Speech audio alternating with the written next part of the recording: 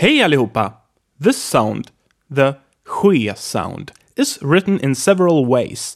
It is pronounced like sh, which means a lot of air is pressed against the roof of your mouth. And check out the accompanying text so that you can see the different spellings of the following examples.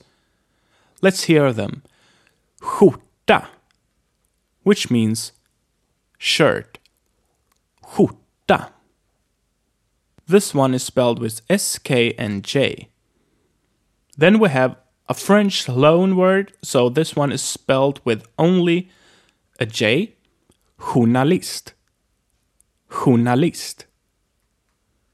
Then we have geni, which is spelled with a G. Geni, which means genius. And lastly we have station.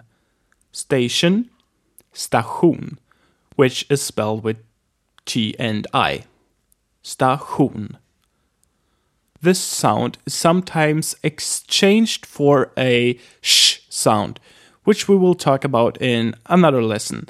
You will hear this in some dialects and movies from the 40s. I would say you shouldn't talk like this, but you should remember this and don't get confused if you hear it.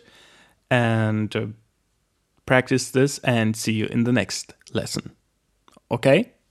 Hej då! Remember to stop by sayinswedish.com for additional interactive material for this lesson, videos and more awesome resources for learning Swedish, and become a part of the Say It in Swedish community.